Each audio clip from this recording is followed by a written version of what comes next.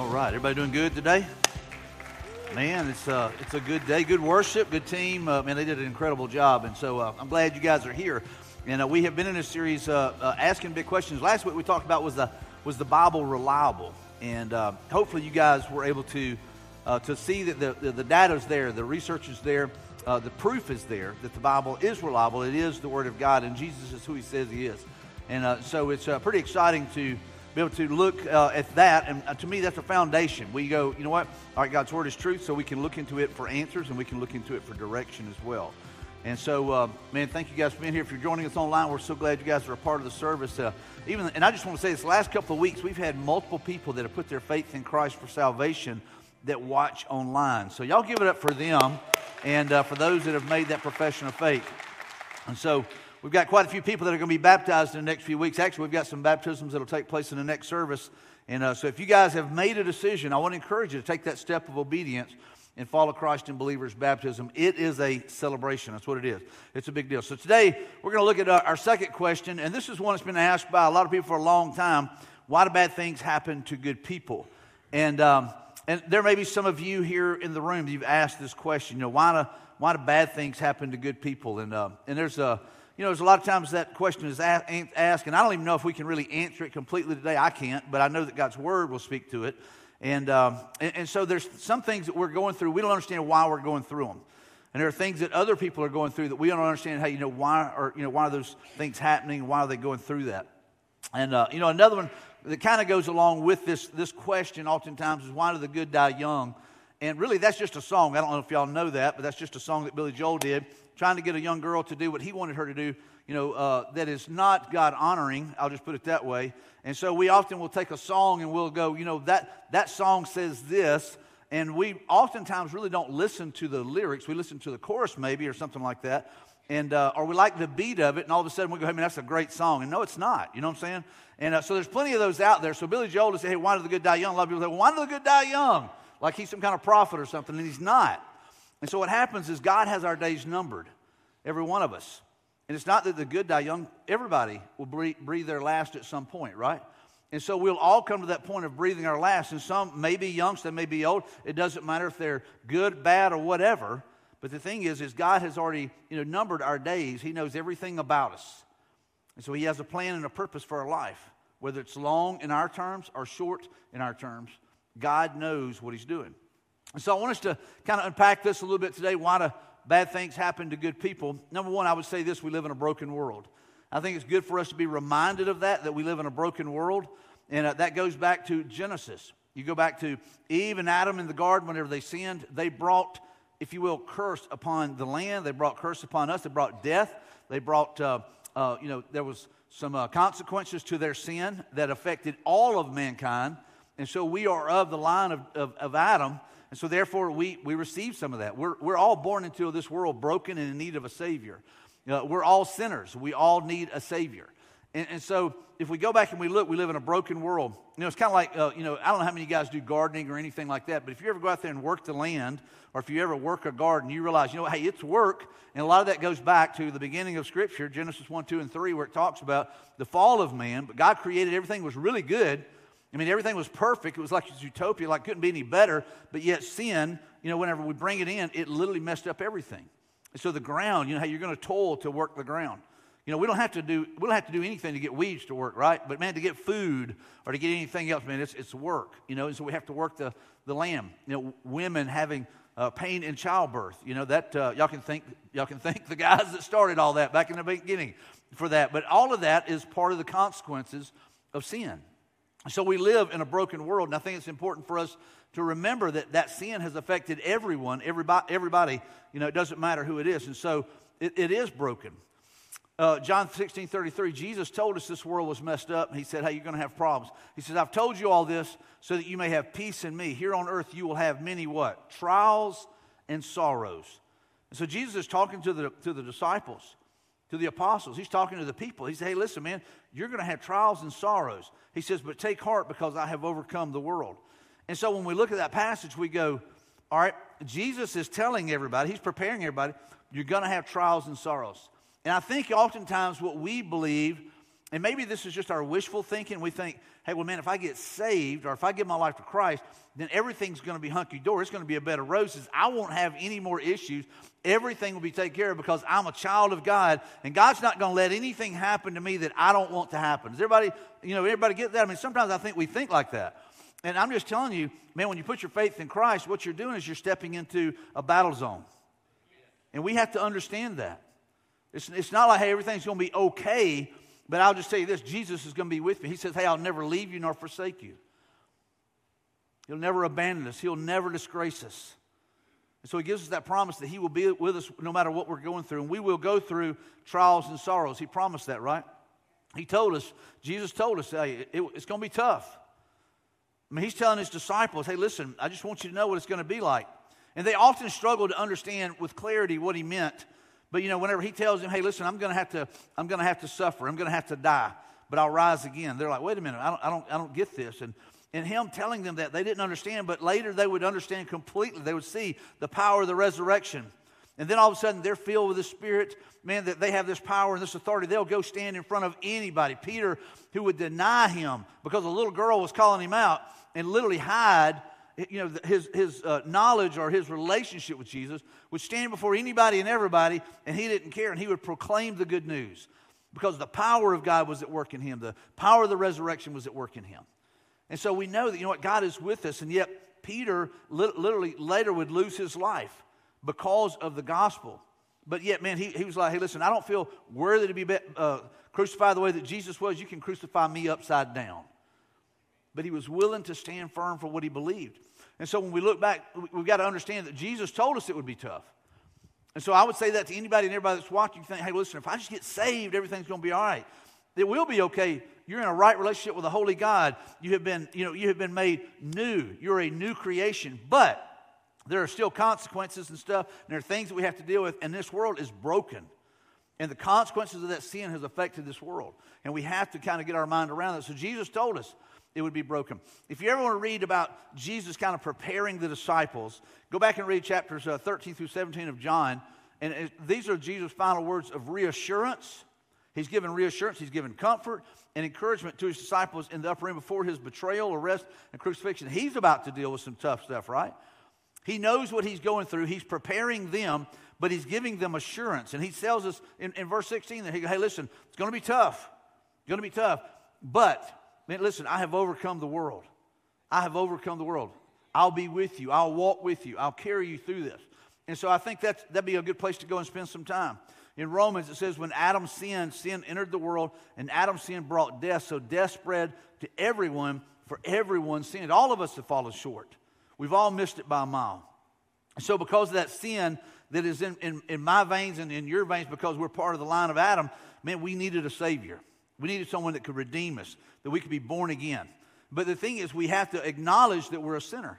The most important step for anybody sometimes is acknowledging who we are and what we need. And so for me, at the age of 19, realizing, you know what, man, I needed a Savior. I needed to be saved. I need to be born again. I need to be reborn. It's like, for an alcoholic, realizing for the first time, you know what, hey, man, I've got a problem. For a drug addict, I've got a problem. For, someone who abuses, I've got a problem. For an anger issue, I've got a problem. It's when we finally realize, hey, you know what, there's a need. This is who I am right now. This is not who I want to be. That's the best place to be sometimes, because then you realize, you know what, something's got to change. Something's got to give.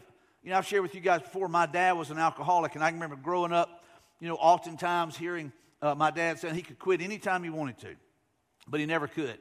And I remember at the age of about 63, he had alcohol poisoning. He was in the hospital, and I walked in, and I wrote him a letter. It was kind of a tough love letter, and I gave it to him. I said, and it was pretty much, hey, listen, if you don't do something, I'm done. And it was kind of a hard letter for me to write, but it was the truth. And he read that letter, and he looked at me, and for the first time in his life, he said, you know what, I've got a problem. And I'm just telling you, whenever we realize, you know what, man, I've got a problem. I need help. I need a Savior. I need to be redeemed. I need to be changed. I can't keep living this way. That's a good place to be. And so oftentimes, we ask these questions, but we go, you know what, we've got to understand that this world is broken, man, and we need God to work inside of us and to work in us and work through us. And so when we look back at this, we know that, hey, man, we've all sinned. Everybody's sinned. We've all messed up. We've all blown it. And so it's good for us to get our mind around that. Jesus has overcome the world. That's the promise that Jesus also gives us. It's going to be tough, but man, I have overcome the world. And he conquers all that, sin, death, and the grave. We don't have to live as a slave to sin. Now, you might say, well, Mike, this is just an ongoing struggle. It may be a stronghold in your life. It may be a besetting sin, if some would call it. But the thing is it can be overcome by the power of God, by prayer, by fasting. There are some things that God has to do some extra work in, or we have to be willing to submit to. God, do some spiritual surgery on me. I want to be set free from this. But we have to realize it's an issue. We have to admit that, you know what, I'm broken. I need that. And so Jesus has overcome the world. So here, and this next one, I want to just kind of preface this, because I know there are people, and we were praying back in the back just a few minutes ago. I know there are people that are here today that have experienced some things that you would say are bad things. You go, you know what, hey, it's not my fault. And that's probably, that is true. There are people that have been abused physically, sexually, verbally in so many ways. There are people that have had things happen to them that it's not your fault. It was someone else's sin that you were on the receiving end of that. And so I just want you guys to understand, I hear that and I know what you're saying, but the thing is this world is broken. And there are people that are caught up in sin. There are people that do things that you go, why in the world? That's just pure evil. And yes, it is. But here's the thing. God will work even in the midst of the worst thing you've ever been through.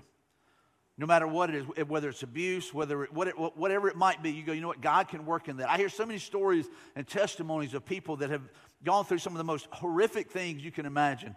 And they come out on the other side talking about God's grace and God's peace and how God got them through that.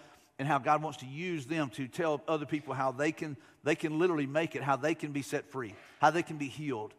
There's so many people that sit in churches every week that go, they've got wounds from their past, from their childhood, that they go, you know what, I keep dealing with this.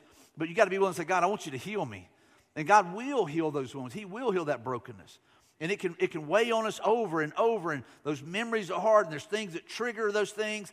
And you go, you know what, I'll never be set free of this. That's the enemy lying to you. You can be set free. You can overcome that. And so, but there are some where I would say this, maybe you brought it on yourself. There's some things that happen in our lives that we go, why is this happening to me? And it's kind of like someone who, smokes a ton of cigarettes and they go, why have I got lung cancer? We go, well, there's some reasons there, buddy. Or maybe there's some things that happen that we go, I don't understand.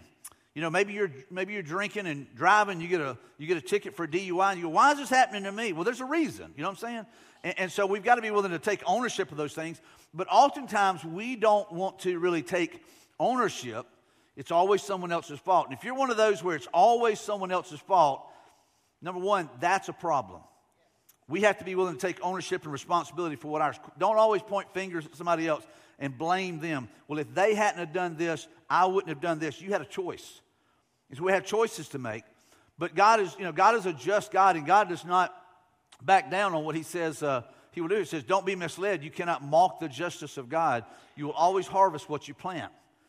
And so for a lot of people, maybe this time of the year, they're planting gardens. Maybe some of you guys are doing that, and you plant certain seeds, and you expect certain things to grow out of those seeds. So if you sow, say you plant watermelon seeds, you expect watermelons to grow, right? You plant cantaloupe, you expect cantaloupe or whatever. And so you're planting these seeds expecting something. And here's the thing, in life, oftentimes what we do is we plant things in our life and we hope that it's going to be something different. It's not. And so God's word is pretty clear. You will always harvest what you plant. Those who live only to satisfy their own sinful nature will harvest decay and death from that sinful nature. But those who live to please the Spirit will harvest everlasting life from the Spirit. What a great promise. And so if I'm feeding the flesh, if you're feeding the flesh, then I can only expect, that I'm going to deal with fleshly issues, and I'm going to be, if I'm entertaining sin or I'm engaged in sin, then God has made it clear that he's not going to tolerate that. He is a holy God. We cannot forget that. He is a holy God who does not like sin. He hates it.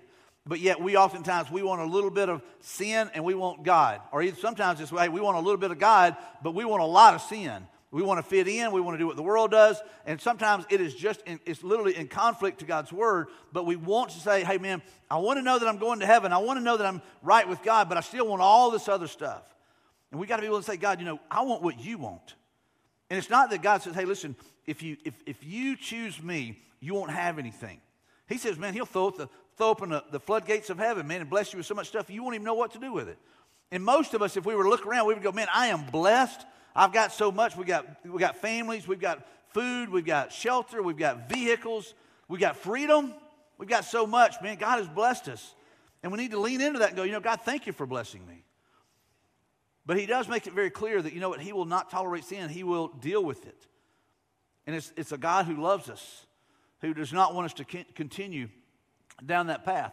If we live sinful lives, we will reap the consequences of that. So what we sow is what we reap.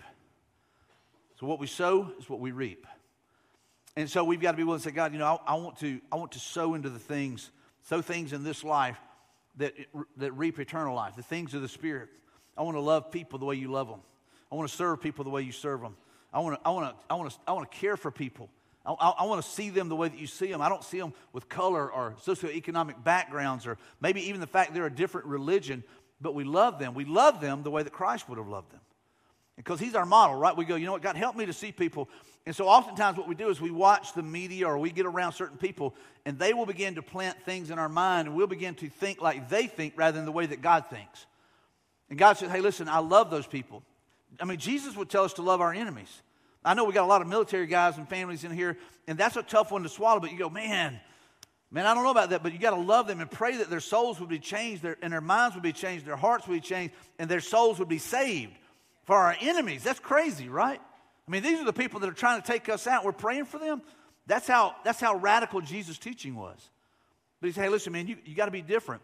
But if we continue to sow into the flesh, we'll reap that. We often make choices that lead to hardship. We will do something that we know is wrong, and then we wonder why we have to deal with the consequences of that. If you push the envelope on certain things, you're going to pay the price. You can name whatever it might be, but hey, I'm just going to do, and I remember telling a story years ago. Oftentimes we just want just a little bit of sin, right? We want to see how close we can get to the edge. And so I remember years ago, our boys were wanting to watch a movie, and it had some language in it. I was like, we're not watching that. And they were like, well, it's just got a little bit of cussing. And I said, well, hey, what if I went out and I made some brownies and I put just a little bit of dog poop in it? I said, would y'all eat it? And they're like, no. And I'm like, all right, it's the same thing. And they're like looking at me like, have you lost your mind? But the thing is that's kind of how we are. We want just a little bit of sin. We just want something, but a little bit contaminates the whole thing, right? And so we've got to be willing to say, God, I don't want to make decisions that lead to hardship. I want to make decisions that lead to life. I want to make decisions that lead to, to blessings. God, I want to be a blessing to somebody. So we've got to have that mentality. And so we've got to say, God, I want you to teach me. I want you to show me. And so maybe God is at work in us so that he can work through us. And I think this is a good one. Sometimes the things that we're going through are going to make us stronger. They're going to teach us. They're going to show us what is really important.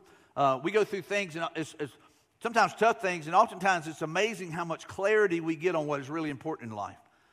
When you almost lose your life, it's all of a sudden like, hey man, relationships are more important than stuff. When you almost lose your life, it's like, you know what? I want to be in a right relationship with my mom and dad or my brother or my sister or whatever, rather than continuing to maintain this strained relationship. It's all of a sudden those things are more important. And so it's incredible the clarity we get whenever something happens. Maybe it rattles our cage and we go, you know what? Man, I don't want to keep living like this. I want to be different. I want to be changed. And so maybe God is at work in us so that he can work through us. James tells us this, and it says, dear brothers and sisters, when troubles of any kind come your way, consider it an opportunity for great joy. Now, joy is different from happiness. Happiness is one of those things that's kind of circumstantial. Joy is a choice. And so we're going through a tough time, and man, we have to choose joy. It's an opportunity anyway, is what Scripture says. It's an opportunity for joy. And so we're going through it, and other people are watching, because oftentimes people are watching. I had a buddy growing up, his dad was a pipe fitter at IP down in Mobile, and he was a pastor, and he said, man, he would be in there, and they'd be working with things, and he would mash his finger, and he would just grab his thumb, and he says, like everybody in there is like the old saying, E.F. Hutton, everybody would watch him to see how he was going to respond. And he'd say, Lord, thank you, I only hit one of them, and that was just his mentality. And so he chose to have joy because he knew these guys are looking to see, how's the preacher going to respond? What's he going to do? What's he going to say? And so oftentimes we've got to be willing to say, God, help me to see this as an opportunity to choose joy, because there are people watching to see what I'm going through, how I'm going to respond. Is my faith real? Do I really believe that Jesus has not left me and he hasn't forsaken me? Do I believe this to be truth? It says, for you know that when your faith is tested, your endurance has a chance to grow.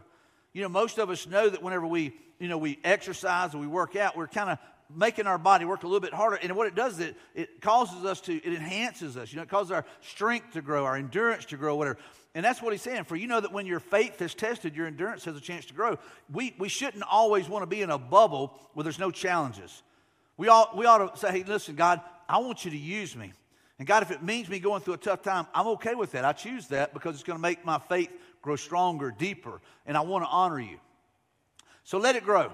For when your endurance is fully developed, you will be made perfect, be perfect and complete, needing nothing. What that means is maturity. That's what that passage really is talking about, is you'll be mature. In other words, you'll know, I mean, that's just life. There are times that people go through stuff, and I want to say, dude, that's just life. I mean, that's part of what we go through living in this world. And it's woe is me, poor old me, or whatever. And I'm like, I want to say, suck it up, buttercup. I mean, that's life. That's just part of it, right? I mean, there are things that we deal with that are part of this broken world, you know, and it's not going to get any better until Jesus comes back. You know, now we can make it better by how we live and live out our faith and share and care and walk with people through life. We can do that. But we've got to understand that, you know what, man, God is at work in us. If you need wisdom, ask our generous God, and he will give it to you. He will not rebuke you for asking. So I love that Jesus, I mean, the word is saying here, hey, listen, it's okay to ask. Ask God. If we look back in the passages of the Old Testament, we see over and over, you know, God, how much longer will you let this go on? God, how much longer will you cause this to happen? God, how much longer? So we can ask questions.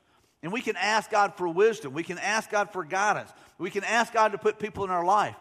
I ask God all the time to put people in people's lives that will influence them. You know, the other night I was sharing with our staff this past week.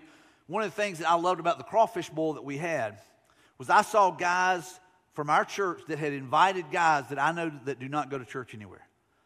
You know what I love? Is they were seeing it as an opportunity to influence these men and to bring them to, you know, it's kind of like beggars who have found food to come and hear about where the food's at. And so I love the fact that these guys went and invited men who do not go to church anywhere to come and be a part of what we were doing. To me, that's part of our mission. That's what we're about. We want to reach the unchurched, the unsaved. We're not trying to suck people out of other churches. We want to reach those that don't know Christ, right? That's what we're about. And so, but I love this. If you need wisdom, ask, and he will give it to you. He will not rebuke you for asking. So ask God, God, show me what you want me to do. God, give me wisdom. Give me guidance. But when you ask him, be sure that your faith is in God alone. You know, and so this one goes back to it's about faith, right? Do not waver, for a person with divided loyalty is as unsettled as a wave of the sea that is blown and tossed by the wind. Such people should not expect to receive anything from the Lord. Their loyalty is divided between God and what? The world. So it's hey, just a little bit of God and a whole lot of world. It's got to be, man, all in. Faith alone is in God alone, in Christ, and what God is doing through him. And they are unstable in everything they do. If we're trying to, you know, live for the world and live for God a little bit, I'm just telling you, man, people look at that and go, I don't want that. That's why they say, hey, that's a hypocrite. That's somebody that I really don't want to be like, or maybe I don't even want to be around. And they go, you know, they're no different than I am. And so God is preparing us for something bigger, I believe. I think at times when we're going through tough times, God is preparing us for something bigger. And maybe it is to share our faith. Maybe it is to, you know, to walk with someone else who is going to go through this, and maybe they're going to have to deal with some questions. And you go, you know what? I have been there. I've walked ahead of you. One of the things I love is whenever we're able to walk with someone, you know, through something that we've been through. Last night we had a cool opportunity. We were at a gathering, and there was this young lady who was so hungry for the Word of God, and she was asking me questions, and we're sitting there talking, and anyway, she goes, you know, I need to be baptized. And I was like, well, cool. I said, well, tell me about your salvation. So we wanted to nail down her salvation. We talked about that. And we're just sitting there eating, you know, and she's talking about it. She's so hungry for God right now. I'm like, and Lori and I were going like, how awesome is that just to see her hunger? And I said, what you need is you need a lady that can walk with you, that can disciple you, that can pour into you. And anyway, so we're kind of answering questions. And I said, hey, we're baptizing tomorrow. I said, why don't you come and get baptized tomorrow? She goes, I want to move to Prattville so I can go to that church. I said, you don't have to move to Prattville to come to the church. I said, you can drive, you know. I said, but you can get baptized tomorrow if you want to. So she's getting baptized in the second service. Is that not cool? That's awesome. So here's what I would say. God was doing something in her life, and they were talking about some of the physical things their marriage has gone through that they had to work through, and, you know, that kind of scared them a little bit. But here's the thing. God was doing something bigger. God's doing something bigger, and so God is at work in us. And so oftentimes when we're going through our toughest challenges, He's strengthening us, He's growing us, and He's going to allow us to help walk someone else through that. And so we've got to be willing to say, God, use me. I just want to be your vessel. So maybe we need to see that we can make it through this challenge. I hear people all the time. I saw where a buddy of mine posted that he had ran a half marathon yesterday. I'm thinking, man, there's no way I could do that. I'm just telling you. They'll be hauling me on an ambulance or something like that. But I see people that will do half marathons or full marathons, and I'm thinking, man, I don't know if I could do that. And here's the thing, I won't ever know probably because I probably won't ever try, just being straight up with you. But the thing is, there are some things that we need to see, can we make it through it? We need to see that we can. Does that make sense? And if we're always coddling our kids and we don't let them struggle on some things, I'm just telling parents this, you won't ever let them experience their potential. If you're always coddling them, protecting them, and not letting them deal with some heartaches and deal with some hardships and really have to do some things that are outside of their comfort zone, you're robbing them of what they could be. And so I think that sometimes we need to see that, I can make it through this. We don't need mom and dad jumping in fixing everything. We need the kid, struggling, working through it, understanding who they are in Christ. And I think it's good for us to go through challenges sometimes because we see, God is at work in this and I've got this. And let me just say this. We talk about, bad things happening to good people. There's never been anyone as good as Jesus. Would y'all agree with that? There's never been anyone as good as Jesus. Never will be. And so I love this passage here. Look at what it says. It says, Christ suffered for our sins once for all time. He never sinned, but He died for sinners to bring you safely home to God. He suffered physical death, but He was raised to life in the Spirit. So whenever we look at this passage, we go, you know what? Jesus is the only good one. Now, I know a lot of people think, well, I'm a pretty good person. No, you're not. It's not what Scripture says. If we go back to last week, we talked about how the Bible is reliable and true, right? It's accurate. It's a good manuscript. It's a good teaching. It's solid. It's biblically accurate. It's historically accurate. It lines up with the manuscript, so it's trustworthy and true. And so the thing is the Bible says that none of us are any good. So we always say, hey, good things. Why do bad things happen to good people? Because there aren't any really good people, to be honest with you. We're all broken sinners. And you might say, well, I'm not as bad as he is, or I'm not as bad as she is, or whatever. But here's the thing. In comparison to Jesus, you're not even close. And so He's the only good one. So if anything happened to somebody, something bad happened to somebody that was good, it was the cross. It was the cross of Christ. So the good, the best, was nailed to a cross for your sins and for my sins. So if you wonder why, bad things happen to good people, it's because God loved us so much, He allowed bad things to happen to Jesus because He loved us so much. And so when we look at that, Christ suffered for our sins once for all time. So bad things happen to a good man, a great man, the perfect man, Jesus. He never sinned, but He died for sinners to bring you safely home to God. He suffered physical death, but He was raised to life in the Spirit. He's raised to life by the power of God, the power of the Spirit. It says, but God showed His great love for us by sending Christ to die for us while we were what? Still sinners, still bad, still broken, still needy. And so for every one of us, what we have to say is, and I would really, let's unpack this a little bit. So God's plan isn't always clear to us. I think back to the disciples, right? The disciples, they didn't understand. They kept thinking, all right, this is how Jesus is going to do it. This is how it's going to work out. And it's not always clear to us. It's not always clear to us. It's like surrendering your life to Christ. I can remember for myself going, all right, if I give my life to Christ, what am I going to have to give up? What's it going to cost me? And it wasn't that it cost me anything. It's what I got. I got everything. I gave up my sin. I confessed my sin, and He gave me grace. That's a pretty good exchange. He showed me mercy, right? And so whenever I'm sitting there trying to weigh it, and it's not as clear as I would like sometimes, but the thing is it's always best. And that's what I would say here, is God's plan is always best. The disciples did not think it was the best plan, but Jesus said, hey, this is the plan. And it's always best. It's always best. And so oftentimes I think we go, God, it's probably best for me not to go through this challenge that I'm going through. And He's going, hey, listen, trust me. I'm at work here. And so it isn't clear sometimes why we're going through what we're going through, but God's plan is always best. It's always best. And so here we are. So none of us are really good. I think it's good for us to get our mind around that. None of us are really good. So the real question is not why do bad things happen to good people. The real question is, why has God put up with this? Why has He put up with us? Why has God put up with me in my selfishness, in my sinfulness, in my greediness, or whatever it might be? Why is God? So that's the real question right here. Why would God continue to show mercy and grace to people that rebel against Him, people that don't worship Him like they should, people that don't follow His teachings? Why would God continue to show mercy? I mean, that's the real question. So why has God not already taken us out? Why has He just said, you know what, I'm done? I mean, I've done everything.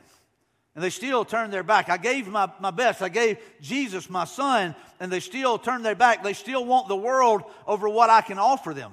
So that's the question. It's not, why does God allow bad things to happen to good people? Because there's no good people. But the question ought to be is, why is God so long-suffering? Why is He so patient with us? It's because He loves us, man. He loves you. He wants a relationship with you. He's done all that He's going to do. He's waiting on you to respond to the gift that He's given. There's not another plan. It says, once you were dead because of your disobedience and your many sins. I love this. He's talking to the church at Ephesus there. He said, you used to live in sin just like the rest of the world, obeying the devil, the commander of the powers in the unseen world. And he is the spirit at work in the hearts of those who refuse to obey God. And all of us used to live that way, following the passionate desires and inclinations of our sinful nature. But by our very nature, we were subject to God's anger just like everyone else. But God, who is so rich in what? In mercy. See, that's the answer right there. But God, who is so rich in mercy, and He loved us so much that even though we were dead because of our sins, He gave us life when He raised Christ from the dead. It is only by God's grace that you have been saved. That's the only reason. God's grace and His mercy. So I think the question is, it just gets a little silly. Why do bad things happen to good people? Because Jesus is with us, and I love this. Hopefully this will give you some encouragement. Because Jesus is with us, the best is yet to come. So you've not received a spirit that makes you fearful slaves, right? We've not been given a spirit of fear. But it says instead you received God's Spirit when He adopted you as His own children. Now we call Him Abba, Father. For His Spirit joins with our spirit to affirm that we are God's children. I love that. Last week we talked about how reliable the truth of God's Word is, and historically and through the manuscripts and through the miracles and even the prophecies. But this is one we talked about in our life group the other night. There's also the evidence that, how do I know that Jesus is real? Because He walks with me and He talks with me. And He's involved in my life, and I feel His presence, and I know that He's there. And so to me, that is the evidence. Here's the thing. I don't care who comes in and tries to disprove who God is and who Jesus is. They cannot disprove it to me, but because I know that He lives within me, right? And so whenever we walk in that authority, and we walk in that confidence, and we walk in that faith, we go, I don't care who comes and tries to disprove it. I know what I know, and I know what I've experienced, and I know that His presence is real. And so when I read that, it says, for His Spirit joins with our spirit to affirm that we are God's children. How do you know that you're a child of God? Because the Spirit has confirmed it. You feel the conviction of the Holy Spirit. You feel the presence of the Holy Spirit. You feel the power of the Holy Spirit at work in us. And man, if you don't know that, you need to nail that down. You need to know, I want to know without a shadow of a doubt. And since we are His children, we are His heirs. In fact, together with Christ, we are heirs of God's glory. We're co-heirs with Christ. But if we are to share His glory, we must also share His what?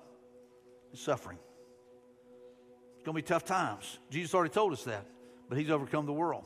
I love this. Talks about the future glory. It says, yet what we suffer now is nothing compared to the glory we will receive that will be revealed to us later. For all creation is waiting eagerly for that future day when God will reveal who His children really are. Against its will, all creation was subjected to God's curse. There's the curse from sin. Even all creation groans and man is just waiting for that moment. But with eager hope, the creation looks forward to the day when it will join God's children in glorious freedom from death and decay. For we know that all creation has been groaning as in the pains of childbirth right up to the present time. And we believers also groan, even though we have the Holy Spirit within us as a foretaste of future glory, for we long for our bodies to be released from sin and suffering. We too wait with eager hope for the day when God will give us our full rights as His adopted children, including the new bodies He has promised us. And we were given this hope when we were what? When we were saved. Man, what a promise. And so we do have hope. Man, we have hope that the tomb is empty. We have hope that, you know what, the power of the resurrection gives us power and freedom over death, decay. It gives us freedom over the grave, death, anything, even sin. We don't have to walk in that. We don't have to live that way. And so I love this passage. I love the promises that are there. That, man, we have hope. And no matter what we're going through, and maybe we are going through tough times because Jesus said we would, man, we have hope. We have hope. There are people that will breathe their last breath. That's part of life. That's Scripture being fulfilled. You know, we're only given a certain number of days that we'll live anyway. So what will you do with the days you've been given? How will you live? Will you live in a way to honor God? Will you live in a way to tell others about Him? Will you be His vessel? Will you be His hands? Will you be His feet? Will you be a messenger, an ambassador? Will you be the hands and feet of Christ in someone's life? Will you be the voice of love? Will you share with someone how they can be in right standing with a holy God? See, the real question is, why does God put up with us? Because He trusts us to be His messengers and to be His hands and His feet. I tell our staff all the time, it blows my mind that God trusts us. And He wants to use us. But He loves us. And He wants to work in us and through us. And so if you're here today and you're going through a tough time, I want to encourage you that God's not done. He's at work. And there's hope. And maybe even today, you're dealing with things that were done to you maybe a long time ago, and you go, Mike, I just need to be healed. That He is not done until it's good. I want to ask you just to bow your heads and close your eyes.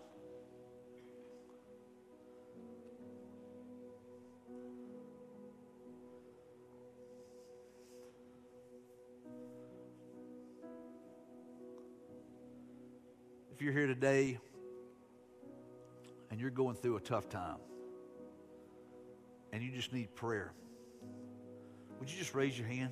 Just say, Mike, I'm going through a tough time. I just need prayer. Maybe it's something physical. Maybe it's something relational. Maybe it's something financial. Whatever it might be. I see hands all over the room. God's not done. He's at work. And maybe He's just saying, hey, listen, I just need you to trust me. Maybe you just need to hear, He has not left you. He has not forsaken you. He's at work. There may be some of you sitting here that you've never put your faith in Christ for salvation. Well, maybe today is the day that you go, you know what? I believe that Jesus is who He says He is. I believe He's the promised one. I believe He's the Messiah. I believe He can change me. I believe He can save me. Maybe you're watching online and you go, you know what, man, I want Jesus. I'm a sinner. I am broken. And I need a Savior. If that's you, would you just raise your hand? Just raise your hand and say, Mike, that's me. Anybody in the room, just raise your hand and say, Mike, that's me. I need Jesus. I need to be saved. Anybody? Looks like there's a lot of believers in the room.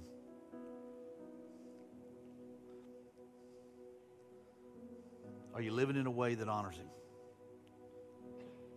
Is the Holy Spirit bringing conviction today? Then trust God enough to respond the way the Holy Spirit's leading you. There may be some that are watching online that maybe you're the one. You've never put your faith in Christ, but today you want to put your faith in Christ for salvation. I want to walk you through that. Maybe you're kind of weighing it out. You go, man, I don't know, Mike. I can't raise my hand right now. I want to, but I still got questions. That's okay. Keep asking. Keep seeking. You'll find Him.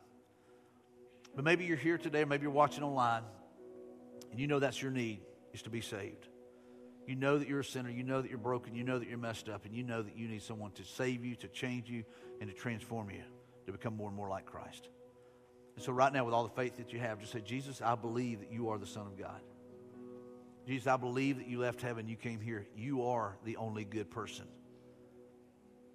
And I know that bad things were done to you on that cross for me.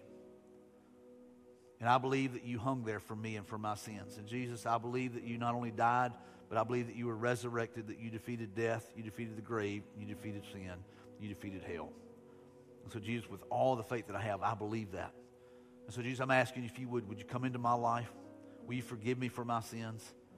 And will you forgive me and teach me how I can walk with you? That's repentance. And his answer is yes. So if that is your prayer,